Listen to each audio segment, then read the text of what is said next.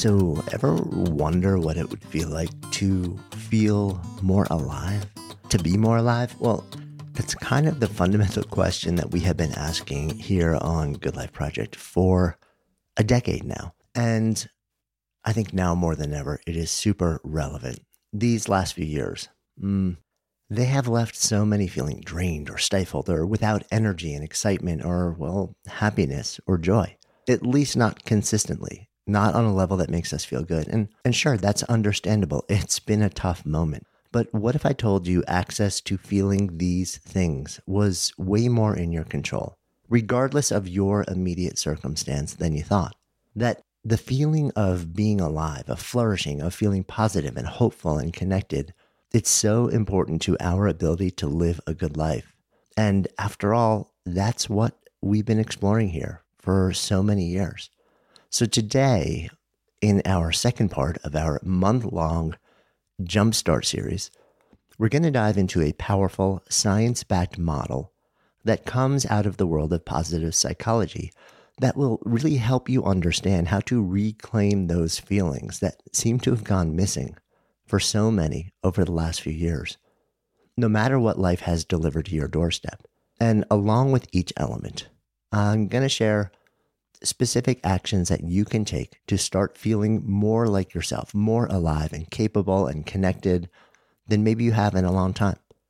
And of course, a quick reminder, I am not a mental health professional. The ideas and the framework and the exercises that I'm going to share with you, well, they come from the world of research and clinical application. And if you are in genuine distress, please be sure to check with your friends, family, and the many freely available mental health resources and a qualified mental health professional. Okay, now it's time to dive into our exploration of how to feel more alive. I'm Jonathan Fields, and this is Good Life Project.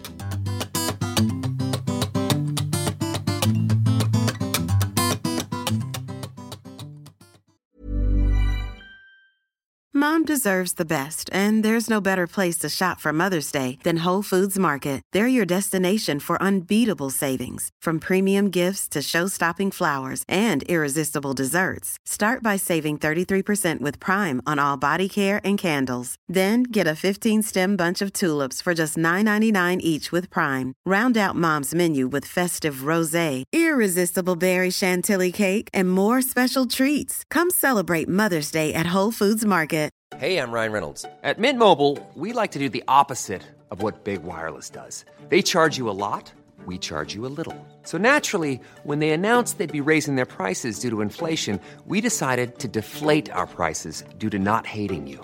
That's right. We're cutting the price of Mint Unlimited from $30 a month to just $15 a month. Give it a try at mintmobile.com/switch. $45 up front for 3 months plus taxes and fees. Promo rate for new customers for limited time. Unlimited more than 40 gigabytes per month. Slows full terms at mintmobile.com. This is Paige, the co-host of Giggly Squad, and I want to tell you about a company that I've been loving, Olive & June. Olive & June gives you everything that you need for a salon-quality manicure in one box. And if you break it down, it really comes out to $2 a manicure, which is absolutely insane. It's also so easy to get salon-worthy nails at home with Olive & June. The difference between how your nails used to look when you did them yourself and now with the Mani system is a complete game changer. The best thing about Olive & June, too, is it's a quick dry. Dries in about 1 minute, lasts for 5 days, and full coverage in up to 1 to 2 coats. Visit oliveandjune.com/perfectmani20 for 20% off your first system. That's oliveandjune.com/perfectmani20 for 20% off your first system. So I want to take you back in time a little bit. The year is 1998, and The Gathering is the American Psychological Association. People from all over the world are coming together and sharing the latest ideas and thoughts and developments in the space. And the newly elected president, Martin Seligman, decides that he needs to send a different message to The Gathering. And he takes the stage in his address and basically says, we have looked at psychology in the history of the practice as the quest to take people who are in pain, who are sick, who are ill, who are, quote, potentially broken. I hate that word, but it's a word that's thrown around so often, and make them whole, bring them back to baseline, bring them back to the place where they don't feel that level of suffering anymore. But we're missing a whole side of the human condition. What about the experience of life that goes from not being ill or not feeling ill to flourishing, to feeling alive, to actually enjoying, immersing yourself in that side of life? Where is the guidance there? And he issues what essentially is a challenge to the body. And he says, we have a cake that is half baked in the world of psychology, and it's time to bake the other half. The half that is not about illness to baseline, but baseline to truly being alive. And this is a bit of a touchstone moment, because growing from there over the last 25 years or so, the part of psychology that's become known as positive psychology, which is very different from pop psychology, by the way. This is a well-researched field within the broader area of psychology.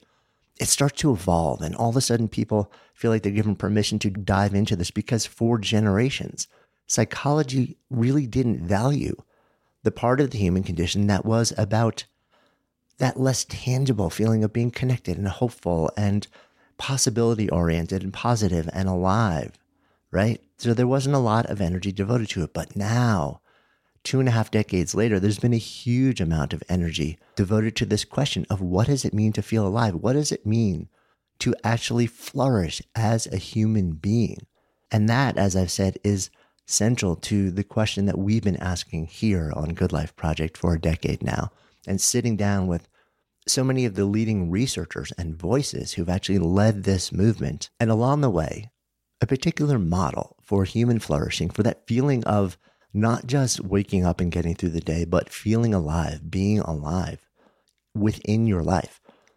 A model was developed, and that model has actually evolved and changed over time. And what I want to do today is walk you through that fairly straightforward model and the different elements of it, and then share some very specific invitations for some kind of fun things to do, actually, that might help you in this particular moment, regardless of whatever your unique circumstance is. Start to reconnect with that feeling of flourishing, that feeling of being more alive. So let's talk about that model. There's a shorthand for the model, and that shorthand is the phrase PERMA, P-E-R-M-A. And over time, actually, that has evolved to PERMA-V, so P-E-R-M-A-V. So there are 5 different components in the original, and this 6th one, V, was added in. And this is all about how to pursue these 5 different elements, because the 5 elements and then the 6th one, V, so the 6 altogether now, when we understand what they are and how important they are to our lives and to our ability to feel alive, we can then look at each one and figure out things to do to feel better in the moment.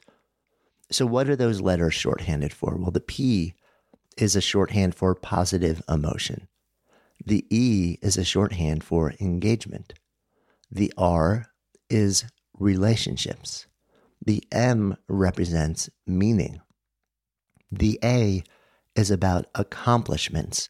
And that V that was added a little bit later, that is vitality.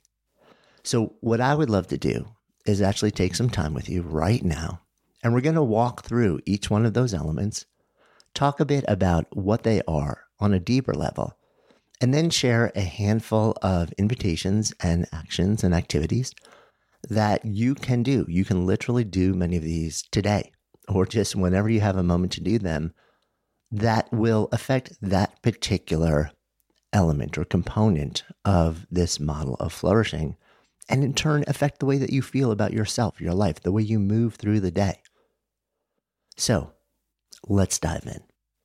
And we'll start out with that letter P, positive emotion.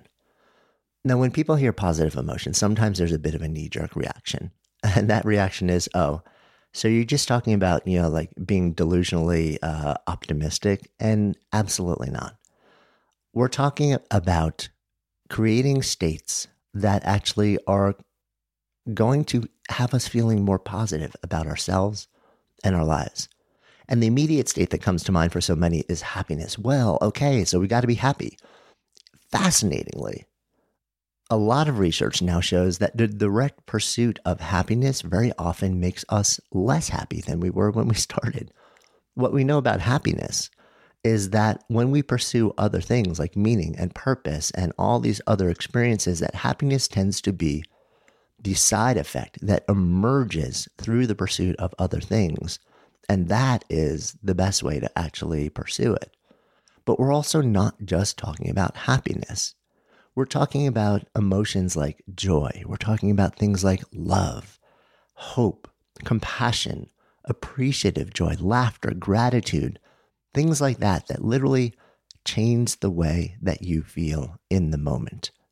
So when we pursue these different things, when we open ourselves to the fact sometimes that they've always been there, but we have reached a place where we actually no longer can access them or see them. But when we actually open the door back to the fact that so many of these have been around us all the time, and we allow ourselves to feel them, then our internal state starts to change. Regardless of what's happening around us, we feel differently. And that is a powerful, powerful point, because a lot of times we look at the world around us and we say, the world around us determines our ability to feel alive, or the opposite. And of course, external circumstances affect us and they contribute to how we feel. And we've all seen that over the last few years. And at the same time, external circumstances are always only a part of the equation. They contribute to our ability to flourish or to feel alive, but they are very rarely wholly determinative.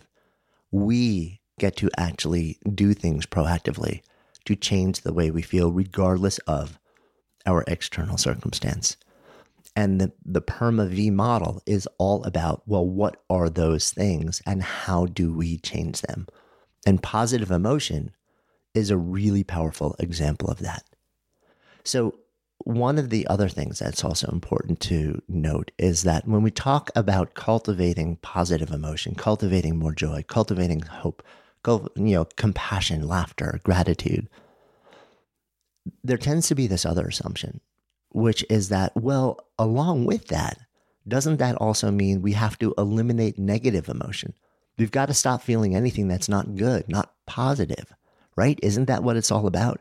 Just completely cut that out of our lives. Don't ever go there. Don't think about that. If you catch yourself going to that place, that's a quote bad thing. Eliminate negative emotions.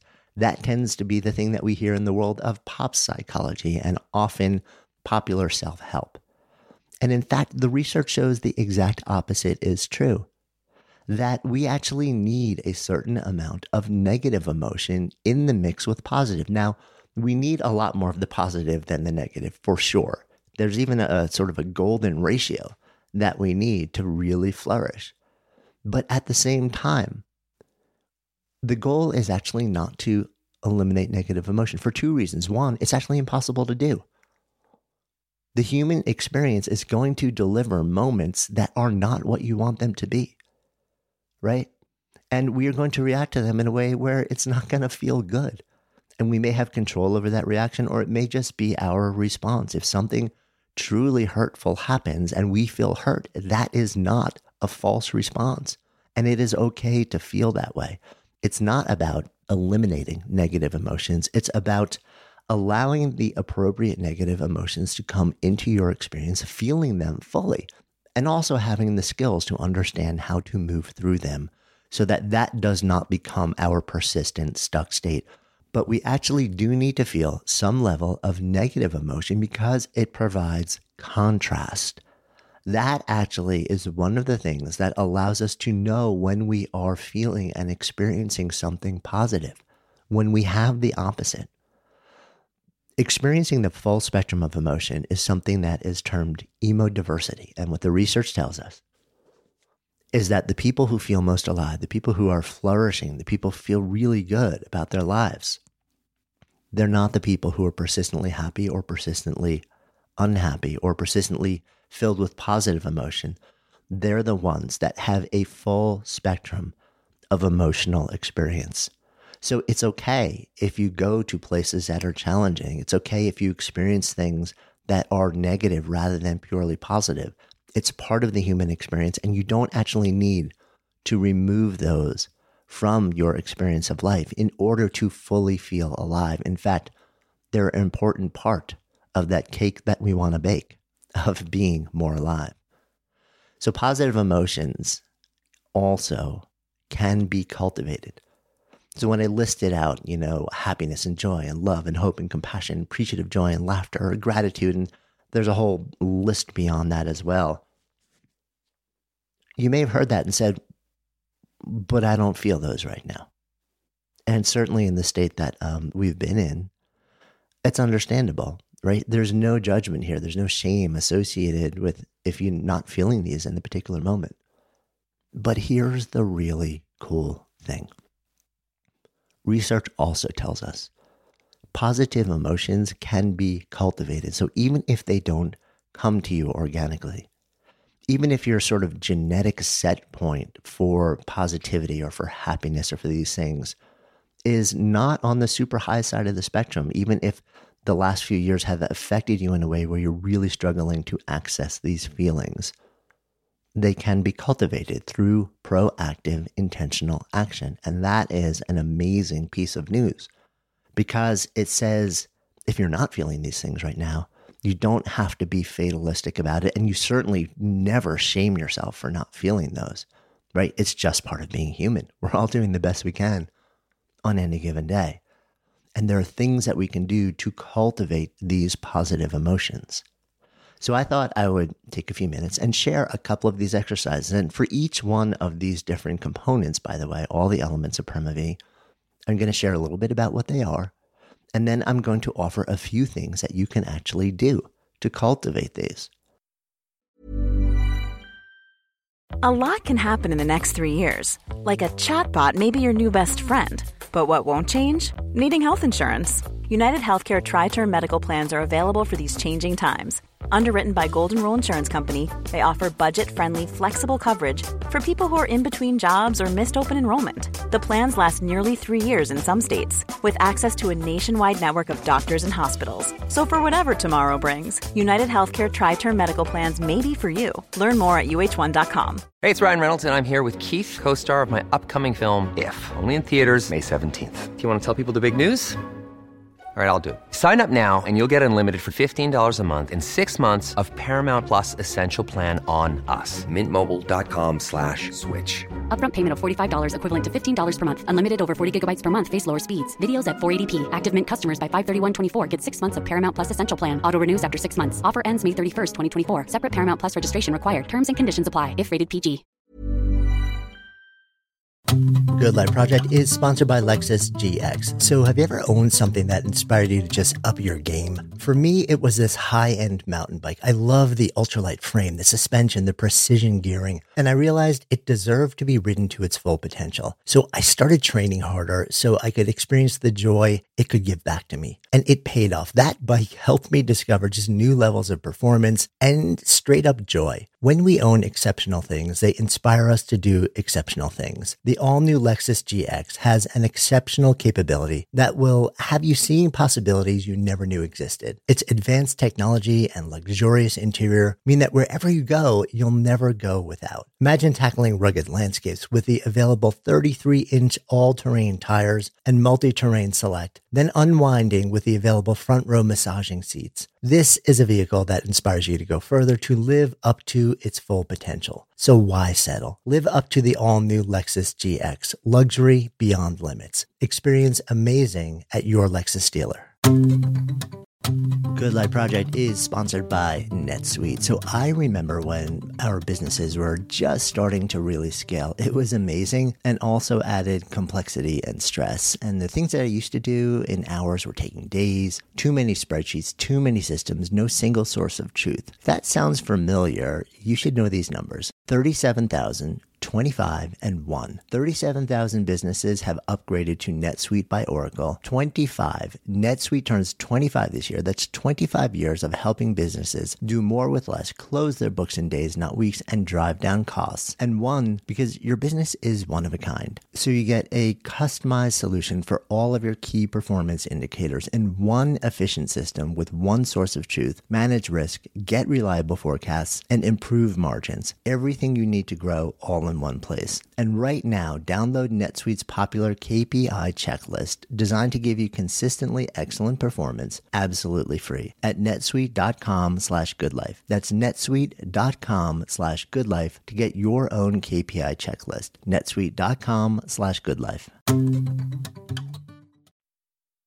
So when we talk about ways to cultivate positive emotion, things like gratitude come to mind. And we've heard gratitude sort of thrown around, gratitude journaling, gratitude, make your gratitude list, and the reason that we've heard that a lot in sort of popular conversation over the last decade is because it's actually something that comes out of scientific literature. Gratitude, cultivating gratitude is something that we can actually do. There are very specific things that we can do.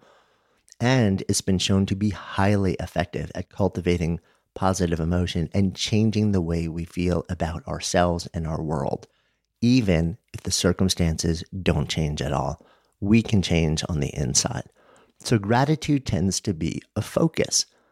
And very often sort of the popular invitation is, at the end of the day, create a gratitude list. Sit down and literally journal 3 things that you're grateful for over the course of the day. And often you'll add in that I had some hand in making happen. So there's a sense of agency attached to the gratitude rather than just, I kind of waited for it to happen. We want to actually create a sense of agency and autonomy in addition to gratitude. Like, I played some role in something that happened that I'm really grateful for. But I want to take you one step further because there's a gratitude intervention. There's a gratitude activity that is even more powerful than that. And I'm going to offer 2 versions of this, and it's called the gratitude visit. Now, the gratitude visit, it takes a little bit more. So if you've only got, 3 to 5 minutes maybe at the end of a day, then by all means, do the gratitude journal, the classic, I'm going to write my 3 things down. And whether you do that every day or a couple times a week, the research is a little bit split on that. So just sort of experiment a little and see what works best for you. But there's another thing that you can try. When you have a little bit more time, that is astonishingly powerful in not only cultivating gratitude, but really profoundly changing your state of being. The gratitude visit goes like this. Think back in your past to a person who's made a meaningful difference in your life. Maybe they really, changed something substantial. And for whatever reason, you feel like you never really made the opportunity or had the opportunity to express your gratitude to them for the impact that they've made. Maybe you actually didn't even realize how much of a difference they made until much later in life. So think back to that person. Think about the moment or the experience. And then take out a piece of paper. And this is where we're going to go old school analog here. Write a 1-page letter to that person, talking about the moment, talking about the effect that it had on you, and expressing your gratitude for them. Literally just write freehand a full page. And yes, you may actually have to find paper and you may have to find a pen or pencil because we're all so digital these days. But it's kind of important because your brain functions differently when we are actually pouring this out in an analog fashion. And then here's what you want to do. Find that person, reach out to them, and find a way. If you can do it in person, great. But these days, of course, we know that's harder and harder to do. The beautiful thing now is that most people have access to some form of video contact. So that's sort of like the evolution of the gratitude visit. Well, let's get them up on our video screen or on a computer and do it. And then have them sit down and then ask them if you can read the letter and then read the letter to this person. Literally read the letter to this person. This has been documented as an astonishingly powerful experience, not just for that person, but for you as the reader, you as the person who is expressing gratitude. You get a really powerful, positive emotional lift that tends to stay. It's not just in the moment, but it literally stays for a long time after. Now, there's one variation of this that I also want to add. And it's called the virtual gratitude visit. And no, this is not virtual gratitude visit as in, well, we're using virtual technology like virtual conferences now. You may, but this is different. You start the same way. But for some people, that person may no longer be available to you. Maybe you just don't know where they are. Maybe it's not easy to access them. Maybe they've actually passed on and you literally cannot read the letter to them. Or maybe you're actually writing a letter to some spiritual being. Maybe it's a letter to God. So how do you actually do the visit then? Well, Dan Tomasulo, who's an amazing guy and a positive psychologist who also has deep experience actually in the world of stand-up comedy and drama, he created a variation of the gratitude visit that blends positive psych and psychodrama to handle this situation so powerfully. So what we do in this situation is you set up a room with 2 chairs, one for you and one for the person that you would be reading this to. And interestingly, you can position the chairs at a distance that sort of represents the level of closeness that you had to this person. If it's somebody who was really, really personally close to you, maybe the chairs are right up against each other. Or maybe if it's somebody that, you kind of interacted with from afar, but you weren't that close to them, but they had a huge difference. Maybe the chairs are further apart. You sit in your chair and you imagine them sitting in the other chair. And then, just like you would do in person, you read the gratitude letter to the imagined version of that other person. Now, this sounds a little bit weird and it sounds like it wouldn't work, but in fact, it is astonishingly powerful, but we're not done. Once you are done with that, you then walk over to the other chair, the chair of the receiver, and you sit in that chair. And you again read the letter as if it was being read to you, and you are that person, and you are experiencing the gratitude being shown to you. You let it wash over you as if you were that person. And then you bring yourself back to the original chair. This is an astonishingly powerful variation. And it makes the exercise more inclusive because for many people, that person will either not be there or be hard to find, or there's a hard way. It's not easy to access them. So really powerful version of the gratitude visit that is incredibly effective at cultivating positive emotion. And there are so many other different exercises that you can explore that will cultivate joy and love and hope and compassion and all these other things. And laughter. Laughter is a fantastic positive emotion. Laughter yoga is something that was kind of had a moment for a hot minute and then it seems to not get a lot of buzz these days. But you can literally be in a virtual room these days with people who just start to laugh together and it will profoundly change your state. So start to play with different ways that you can cultivate these things. So let's move on to that letter E. The E in PERMA-V is engagement. And Seligman sort of described this as being one with the music. Engagement in the corporate world tends to mean one thing. It's got all these sort of like different components and being fiercely involved. But in a purer human experience way, we are talking about just being utterly absorbed in the moment, in the activity, in the thing that you're doing. You lose a sense of self-consciousness. The distinction between you and the thing that you're doing, it kind of goes away. And very often at the same time, you lose a sense of time and you feel like you have the competence to do the things. You're not constantly needing to poke your head out and ask for help. You are just utterly in this thing. When I was a kid, I used to steal away in the corner of the basement in our house. My mom was a potter.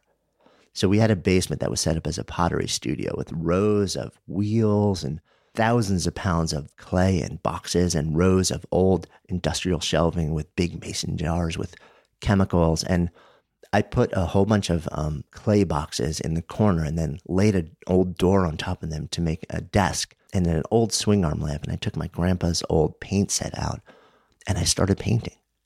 And I would just lose hours and hours and hours and often days down in the corner of that basement under the light of the old swing arm lamp painting. I had no idea what I was doing, but there was something about it that called to me in a powerful way. And we'll talk about that more as well. But the defining thing about that experience was I literally lost a sense of me being separate from the activity that I was doing. And I lost a sense of time. I lost a sense of being conscious or self-conscious or judgmental of myself in the moment.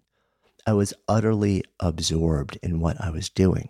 And in the work that we've been doing for years now, in the context of work, in the context of often our jobs, we actually have seen this emerge. So the Sparketypes, which many of you have heard me talk about in the past, I'm actually about to go a lot deeper into it, and some things that we can explore this year in the context of work in an upcoming episode this month. When we do work that sparks us, that aligns with our Sparketype, whether it's hobbies or activities or our actual job, that one of the key components is we lose ourselves in that as well. And that's one of the things that makes it so astonishingly powerful. We enter a state that has been described by researchers as flow. And the leading researcher on this, Mihaly Csikszentmihalyi, who sadly recently passed, has really gone deep into the rabbit hole of what makes this so powerful. But what we know is that when you step into this place, the world around you gets better.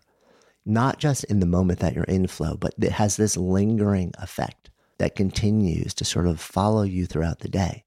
So engagement is finding ways to step into this state of flow, of being one with the music, the experience, the activity, the moment, of having that experience of losing self-consciousness and being fully absorbed.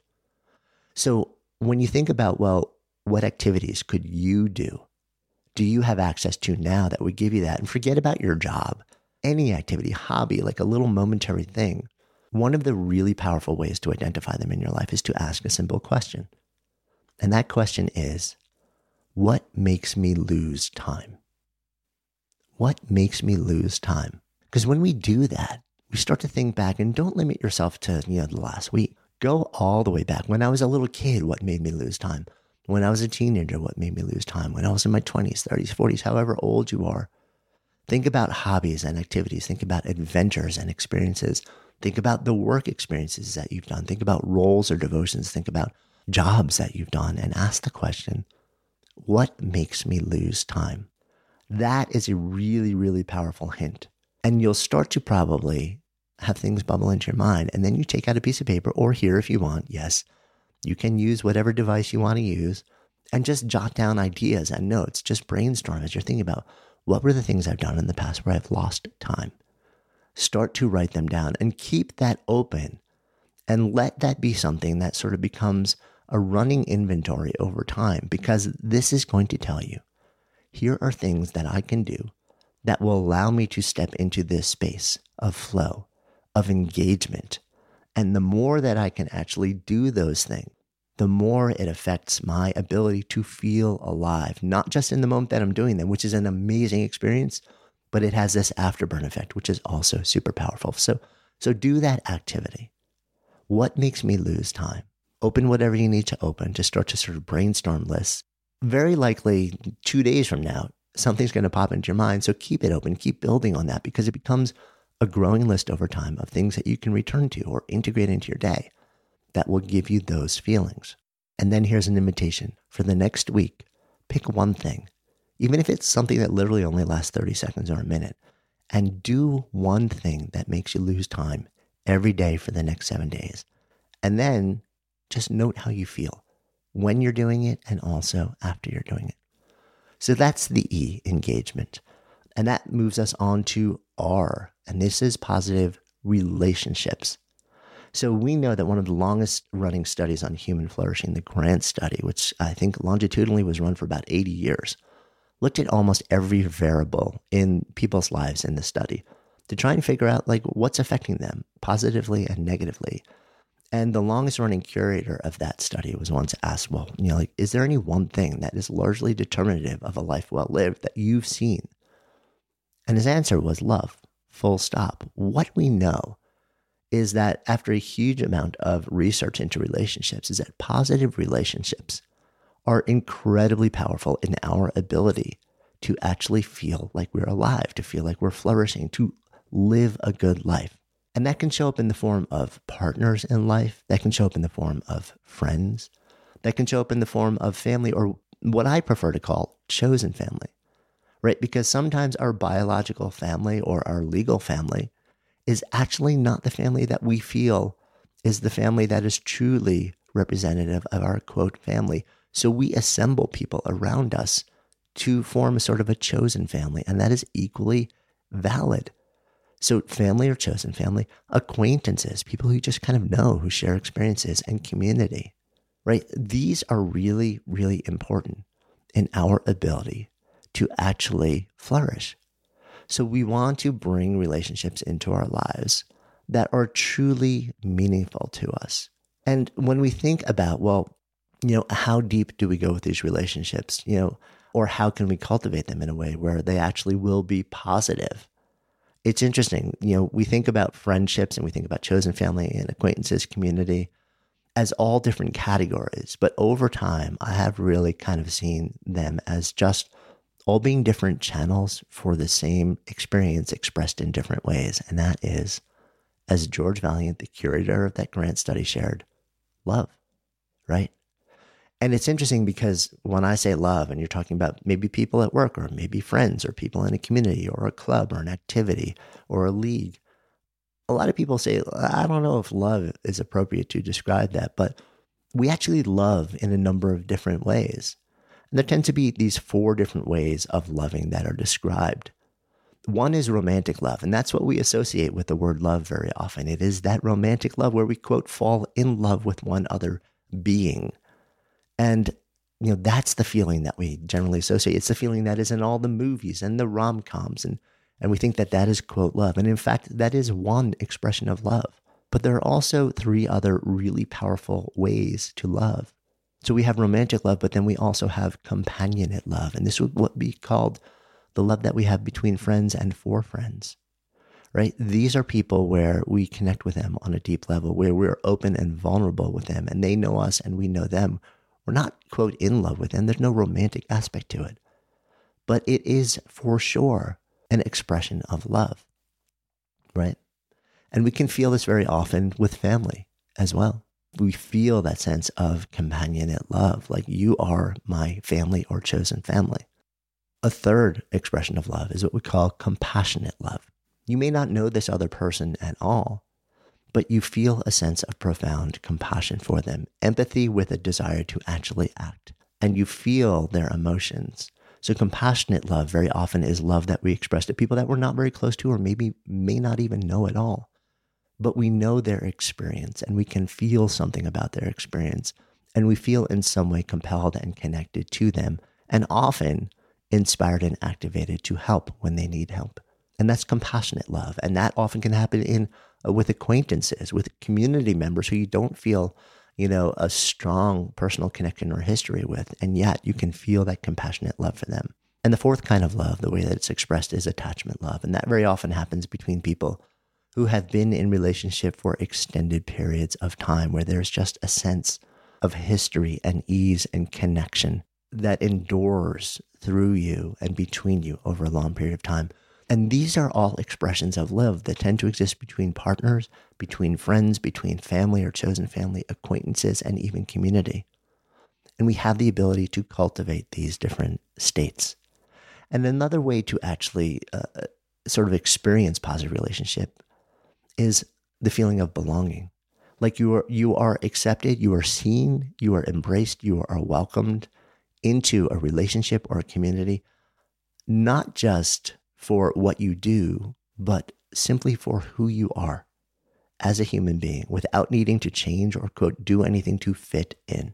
Now, we've had to imagine how we connect with other people a whole lot over these last few years. But the point here, more than anything else, is that relationships matter. They may be the single most important thing because they can contribute to literally almost every element. Relationships are sort of a powerful potential contributor or linchpin to positive emotion. They can be a really powerful contributor to engagement and to the other letters or components we're about to walk through. So they can sort of be the heartbeat, the pulse of all of the other elements of this model of feeling alive. So we want to know, how do we cultivate these, especially now in a place where often we can't be in a room with somebody. And there are a number of really fun ways to do this, but I thought I would share one or two with you, just as I'm doing with each one of these elements. A bunch of years ago, I read a column in the New York Times. It was part of the Modern Love column, which is a fantastic regular column, and also now a TV series and a podcast. And this particular one was written by Mandy Len. And I believe the title was "To Fall in Love, Do This." And it talked about an experience where she actually discovered the research of Professor Arthur Aron, who was at Stony Brook University, and he researched human friendship and intimacy. And he created this series of 36 questions. And he would take two people who were total strangers beforehand. These were students, of course, because he was working in a university. He would bring them into a lab setting, and he would basically give them 45 minutes to walk through a set of 36 questions in 3 triplets of 9 questions each. And the questions were designed to take people from sort of a superficial, really easy conversation to going a little bit deeper and being a little bit more vulnerable and progressively revealing a little bit more about themselves. And in this conversation, you would sit across from the other person, and each of you would read the question and then respond to it. And then you go to the next one and respond to it, and the next one and respond to it. And what he showed in his research was that after 45 minutes or so of doing this, when he asked the people after the experience how connected they felt to the other person, so many of them responded that they literally felt like they were more connected to that other person than they had been to friends that they had known for years, and sometimes even family. And in fact, there were, from what I remember, even a few marriages that down the road came out of that experience. So what that science showed us is that the act of setting aside time to be in conversation and then to actually literally ask each other questions that start easy, superficial, but then require you to actually be a little bit more open, a little bit more vulnerable. That is kind of the magic in deepening into conversations and friendships and creating those positive relationships.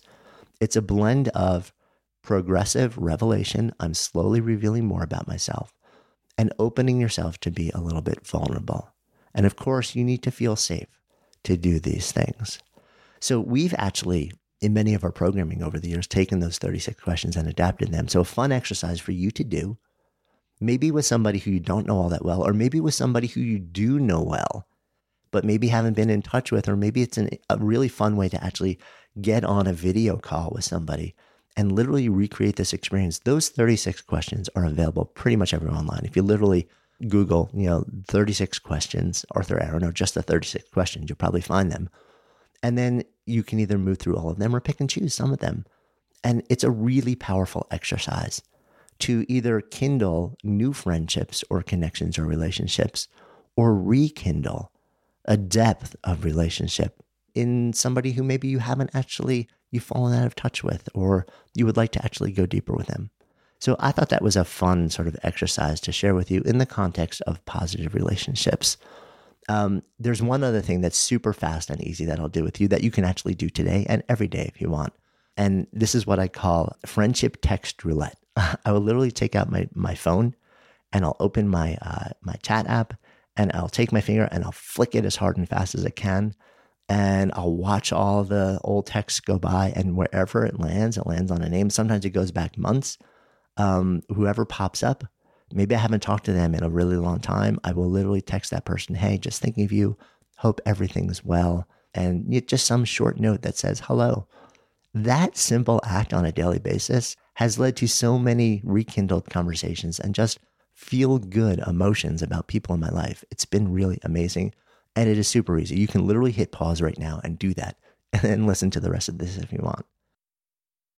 Good Life Project is sponsored by Lexus GX. So have you ever owned something that inspired you to just up your game? For me, it was this high-end mountain bike. I love the ultralight frame, the suspension, the precision gearing, and I realized it deserved to be ridden to its full potential. So I started training harder so I could experience the joy it could give back to me. And it paid off. That bike helped me discover just new levels of performance and straight up joy. When we own exceptional things, they inspire us to do exceptional things. The all-new Lexus GX has an exceptional capability that will have you seeing possibilities you never knew existed. Its advanced technology and luxurious interior mean that wherever you go, you'll never go without. Imagine tackling rugged landscapes with the available 33-inch all-terrain tires and multi-terrain select, then unwinding with the available front-row massaging seats. This is a vehicle that inspires you to go further, to live up to its full potential. So why settle? Live up to the all-new Lexus GX, luxury beyond limits. Experience amazing at your Lexus dealer.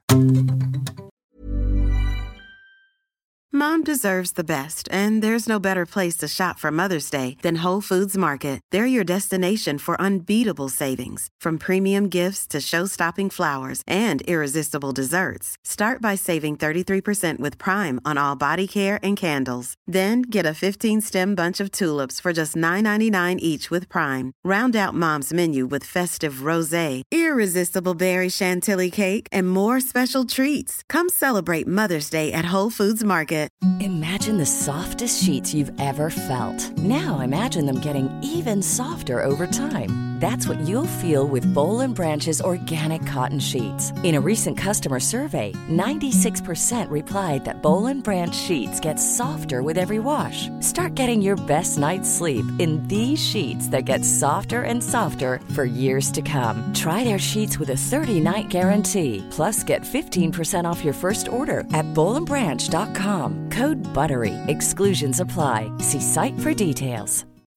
When you need mealtime inspiration, it's worth shopping Kroger, where you'll find over 30,000 mouth-watering choices that excite your inner foodie. And no matter what tasty choice you make, you'll enjoy our everyday low prices, plus extra ways to save, like digital coupons worth over $600 each week. You can also save up to $1 off per gallon at the pump with fuel points. More savings and more inspiring flavors make shopping Kroger worth it every time. Kroger, fresh for everyone. Fuel restrictions apply.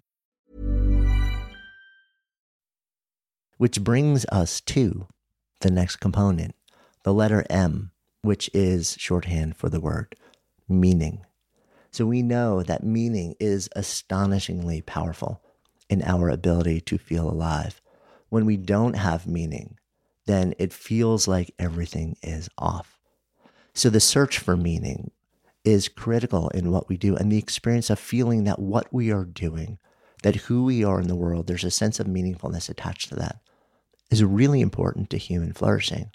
We have to feel like we matter. If we think about the typical, what people used to call a midlife crisis, which I believe honestly is now happening to almost everybody over the last 2 years, what this season has done to so many of us and for so many of us is, if you were not the type of person where you sort of regularly ask the big questions about life, or if you were not at a moment where typically, post-college, like kids going away to school, or midlife, big job changes where you kind of revisited, well, who am I and what am I doing? And is it meaningful? And do I matter? And does it matter?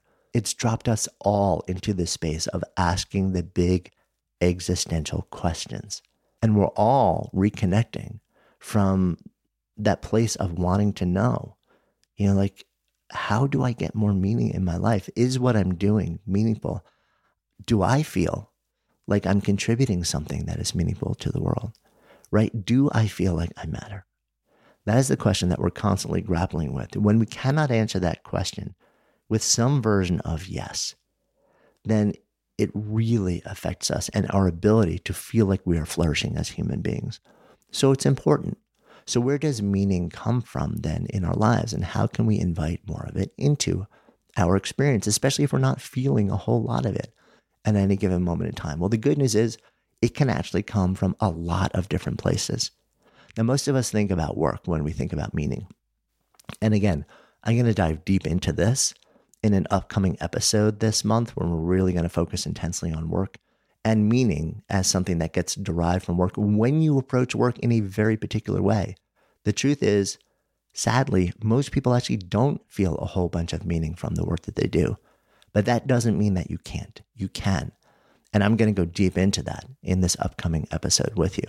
But work can be a powerful source of meaning if you actually engage it in a way that cultivates meaning. But it's also not the only source. A lot of people think, well, I derive meaning from the work that I do, and it can, but that is not the end of the list. There are so many other ways that we can derive meaning in our lives and cultivate meaning. Relationships can be a powerful source of meaning. And that's why just a few minutes ago, I shared with you, relationships are it's at the center of PERMA V. And that R also ripples up and down through the whole model because it can be the source of all of the others. So relationships, investing in positive relationships, can give you that sense of meaningfulness that you so yearn for. Being of service to others, whether it's one other person who you know dearly, whether it's a community of people. It doesn't even have to be people. Being of service in a way that actually volunteers, being of service to other beings, to animals, being of service to a community, being of service or helping in some way an environment, an ecosystem, helping the planet, all of these different things, extending and investing your energy in something that benefits beyond you can and often is a profound source of meaning in our life. So where are those opportunities for you, right? We actually call this the feeling that it gets, the giver's glow. And it's a documented phenomenon. By giving of ourselves without expecting anything in return, we inadvertently get something in return, which is this bump in the way that we feel. Meaning can also come from belonging. Knowing that you are a part of a community or something bigger than yourself and you are embraced and seen and accepted for who you are can add to your feeling of meaningfulness. And then that if you then contribute to that community, it sort of doubles down on it. And even, oddly enough, suffering. Many people have been in some mode of suffering, especially over the last few years. And it is a profoundly difficult place to be in. And at the same time, as Viktor Frankl has so powerfully written in his book, Man's Search for Meaning, which the original title, by the way, is Nevertheless, I Endure. And then developing an entire field of therapy called logotherapy after that, which is really focused around understanding the notion that all of us suffer, some more than others, and a lot of us now have suffered in many different ways. But understanding that if we actually look at our suffering and we can assign a suffering in the name of, we can assign meaning to the suffering, that alone can be a powerful source of meaning. And in being able to understand the meaning that we derive from it, it actually transmutes the way that we feel. It changes suffering or the circumstances that would lead to suffering into circumstances that lead to hardship, but also meaningfulness. And it generates positiveness in our lives. So these are some of the sources where meaning comes from. And we can also reframe meaningless effort to inject meaning into it. Adam Grant shared this really fascinating study where he looked at people in call centers in a university raising money for scholarships, and normally not experienced as the most meaningful job in the world when you're in a call center. But he brought in recipients of the scholarships who were first-time attendees at college and had them share their story with the callers. And what happened was that all of a sudden the people who were making calls realized they weren't just randomly dialing for dollars and annoying people. What they were doing was making telephone calls that would literally change people's and families' lives for the rest of their lives, often rippling through multiple generations. And that simple reframe, the ability to tell a meaning story rather than a meaningless story, profoundly changed the nature of the experience. So how do we build meaning into our own lives if we're not feeling it right now? Well, a couple of ideas here. Invest effort in something that is personally resonant to you, right? Do something that expresses your Sparketype. We'll talk a whole lot more about that, as I mentioned, in an upcoming episode this month, because your Sparketype is your unique DNA, your impulse for effort that gives you that feeling of coming alive. And one component is meaning. Love someone and allow them to love you back. Even just a little bit. And remember, that love can show up not as romantic, but just as friendship, as compassion, as long-term support and commitment. Do something to lift someone else up, some other being up with zero expectation of recognition. So think about these different things and how you might bring them into your day. They don't have to be really big things also.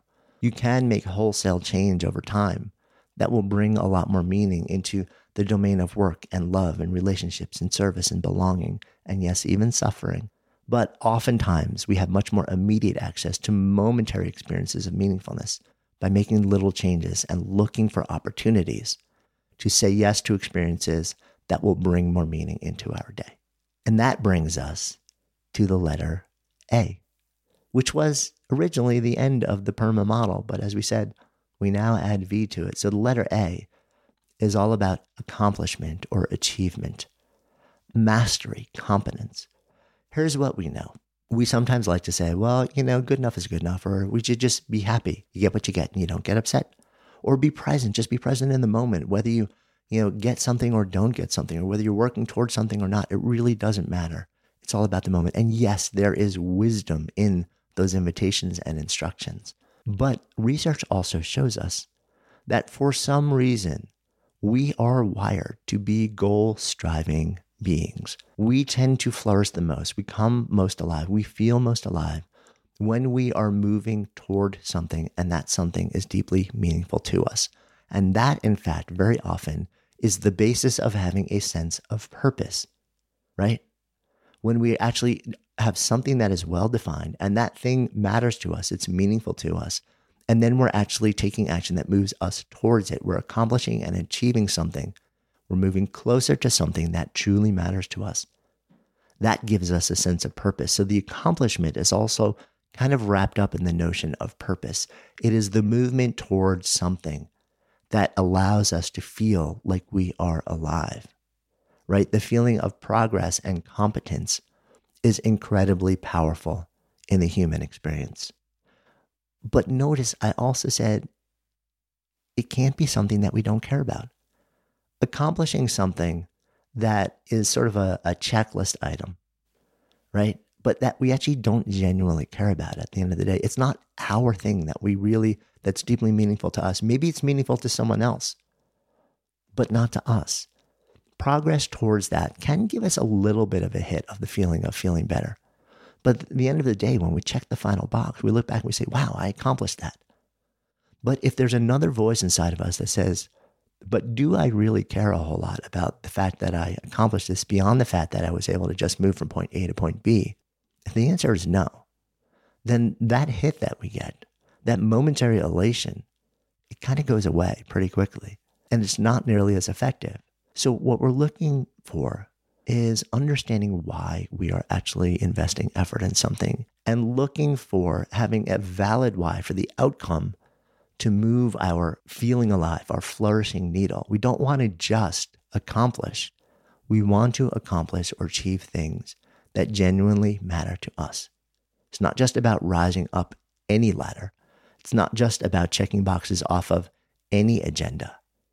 It's about rising up your ladder. It's about checking boxes along a quest towards accomplishing something that you genuinely resonate with, that is deeply meaningful to you, right?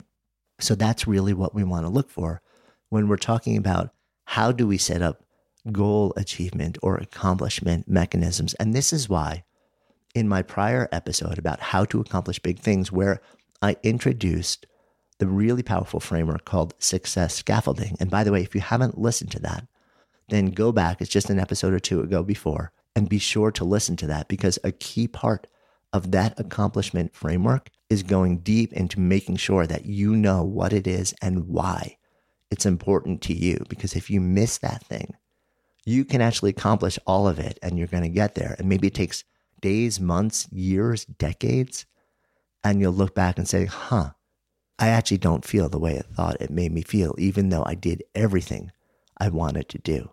Accomplishment tied to a reason why is what we are looking for.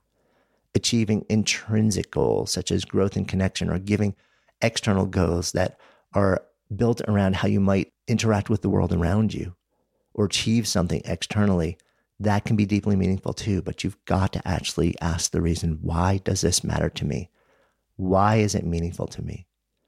And if you can't answer that question, then it may be a checklist that you have to check off in terms of your work, or just something that you've said yes to, but you want to bring something else into your experience of life that is accomplishment oriented towards something you genuinely care about, because that is the type of accomplishment or achievement that will really change your state. So that is the A in PERMA. But remember, I said that was the early model, the PERMA. But over time, people started kind of saying, we feel like there's something missing here. PERMA gets us a long way there. And PERMA is really powerful because we can look at these 5 different components, and there's a laundry list of things that we can do with each one of them that are accessible to nearly everybody on the planet, even if you cannot change your external circumstance in any meaningful way. but I feel like I'm missing something. And people start to say, the thing about PERMA is it functions largely from the head up, as it's all kind of about our thoughts and emotions, right? It's all about what happens in the brain. But what about the body? What about the actual physical body? And people start to realize that there's a seamless feedback mechanism between your state of mind and your state of physical being.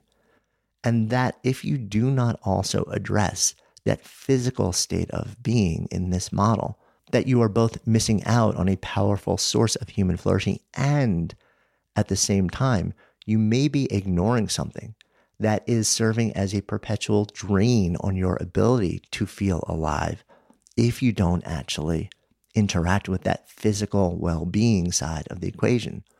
So over time, the PERMA had the letter V added to it, and that V stands for vitality. And that is an explicit reference to the fact that this is not just about the mind, it's also about the body, because you cannot distinguish between the two, but they feed back between each other. And if you ignore any form of physical body in this model, it does a disservice to your ability to feel alive, to flourish as a human being. So when we talk about vitality, then we're talking about that feedback mechanism. We're talking about the way that the mind speaks to the body and the way that the body speaks to the mind. And specifically here, then we ask the question, okay, so what happens in the body? What can we do in the body that will really move the needle and make a big difference in our ability to feel more alive? And it's kind of funny because over the years, people have looked at what's the technology? What are the apps? What are the very specific diets? And what are the foods? And what are the supplements? And what are all the different things? And where are the mechanisms and the wearable devices and all these different things? And I'm raising my hand. I have investigated all of these, and I have experimented mercilessly at times for many, many, many years with all of these different things in my life. And the powerful lesson that I've learned over time, and I have sat down with primary researchers in all of these different domains for nearly 20 years, going deep into their methodology and their thought and their research. And everything kind of keeps coming back. When we think about vitality, it comes back to simplicity, There are a small number of key contributors to your sort of physical well-being, which again, feeds back up into your psychological, emotional, and mental well-being, and then vice versa. And those are the things that we already know. So we like to say, well, give me the hot new thing. What's the pill? What's the technology that will let me, quote, hack the vitality side of my life? And the truth is, those things are all tweaks, but it always comes back to the basics. What are those basics? 4 simple things. Nutrition. Feeding ourselves, fueling our body in a way that is nourishing and appropriate for whatever our body needs. And that's not about saying there's one diet, like what's the diet that's best for everybody on the planet? There is none. If you look at all the latest research, what it basically says is that every single person is unique. And in fact, our nutritional needs will change, sometimes in very meaningful ways over time. One person may need to fuel themselves very differently over time. So this is not about recommending any one approach to fueling your body. But what it is saying is that when we look at the V in the model PERMA V, one of the key elements is what we put into our bodies. That is nutrition. And it's really important to take some time and learn about your own nutritional needs, your own unique body, the way that it reacts to what you put into it. And spend time, if you have the ability, working with professionals or doing your own reading and research to figure out how to fuel yourself in the way that optimizes your physical well-being, knowing that is also going to refer up to your psychological well-being. Second piece of the puzzle under V is movement. We are not built to be still. We never were. And yet most of us live in a world now where we spend the vast majority of our days doing exactly that, not moving, right? Maybe genetically over many, many, many, many, many more generations will evolve to a point where we can be healthy, being more still, but we are nowhere close to that. We have evolved up to now in environments where for us to be healthy and to feel healthy and for that feeling to ripple up into our state of mind and our state of vitality, we actually need to be moving our bodies. So we've learned this increasingly, and a lot of us over the last 2 years, where we feel like we've had to completely reimagine how we live, have also had to completely reimagine how we move. And we've seen that sometimes we don't actually move all that much when we haven't, returned to the structures that used to let us move. And the cool thing is, yes, we can bring, quote, workouts back into our day, and super important, but also there's an incredible opportunity to, quote, mobilize our workflow, to change the way we work.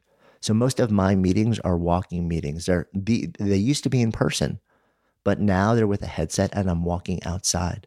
I actually say no to video calls on a regular basis unless there's an absolute need to show me something on a screen. I always revert to a phone now, which a lot of people have moved away from because they felt like they needed to be on video for the last 2 years to keep the connection. And I'm going to plant a seed to invite you to move back to phone calls, to put on a headset, and to start moving your body while you're talking to people, whether it's inside or walking outside, which I often do. The third element here is a mind-stilling practice. Now, for me, that's meditation. I have a long-standing mindfulness practice that I do every day, and that has made a profound difference in the way that I access equanimity, I respond to stress in my life, and that I can kind of find calm and stillness. And there's a mountain of research now that shows how that affects our level of vitality. And the final piece here, and I bet you can probably guess what this is sleep.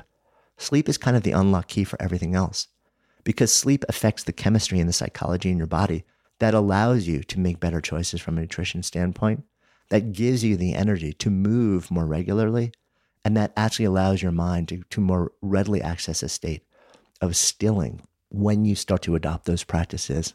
So again, these are things to go into and to explore on your own time. But it was really important when the world added, in the world of positive psychology, added the V into this model, because it is critically important to the overall feeling of being alive. So that is the model, PERMA V. And as you think about how you're feeling right now, as you think about the world you're living in right now, as you think about the invitation that you have to say, I don't know when the world is going to change. I don't know when my external circumstance will change or improve or not improve. There's a certain amount of control that I have, and there's a certain amount of control that I don't have. It goes back to that serenity prayer, right? But what I do know is this: when we look at this model and the research around it, that regardless of whatever circumstance the world chooses to bring me, whatever control or lack of control I have over those circumstances, either globally or immediately, I do have some level of control over my internal world, my internal circumstances. Each one of these different elements in PERMA V, I have some level of agency over. I have some ability to say, I can do something, even if it's a tiny little thing today or tomorrow or this week or next week, that will speak to one of these elements that will make a real difference in my ability to feel more alive, more immediately, regardless of what the world chooses to deliver to my doorstep. Knowing that is astonishingly powerful, because it gives us autonomy and agency and control in a world where it feels like very often we don't have it. And that is sort of a powerful place to end. We have a model of how to feel more alive. And now we also know that no matter what happens, we have more ability than maybe we thought we did to step into that feeling when we want to feel it. So take a little bit of time and think about this. You can review this also. And remember, we're including simple downloadable PDFs with each one of these January episodes. You'll find a link to a one-page overview of this model and some of the activities in the show notes. We're always going to do that this month. And you can just spend some time with it and then journal around it and start to figure out, what are the activities that I can say yes to that will make me feel more alive. Hope you found this useful and valuable and inspiring. I'm loving being able to share these deeper dive episodes throughout the month of January. As always, we have more coming throughout the entire rest of the month. This is a full month-long series, a Jumpstart series that we've designed just for you, just for this month, so you can really step into this year very differently. No matter what's happening on the outside, you can make choices to be in control and to actually bring more of what you need into your world and into your life. Not waiting for it to happen, but making it happen. So stay tuned. If you haven't subscribed already, be sure to follow and subscribe Good Life Project in your favorite app, because you don't want to miss any of these January episodes. And of course, all of the other fantastic conversations that we're weaving into them. So excited to be with you next week. I'm Jonathan Fields, and this is Good Life Project.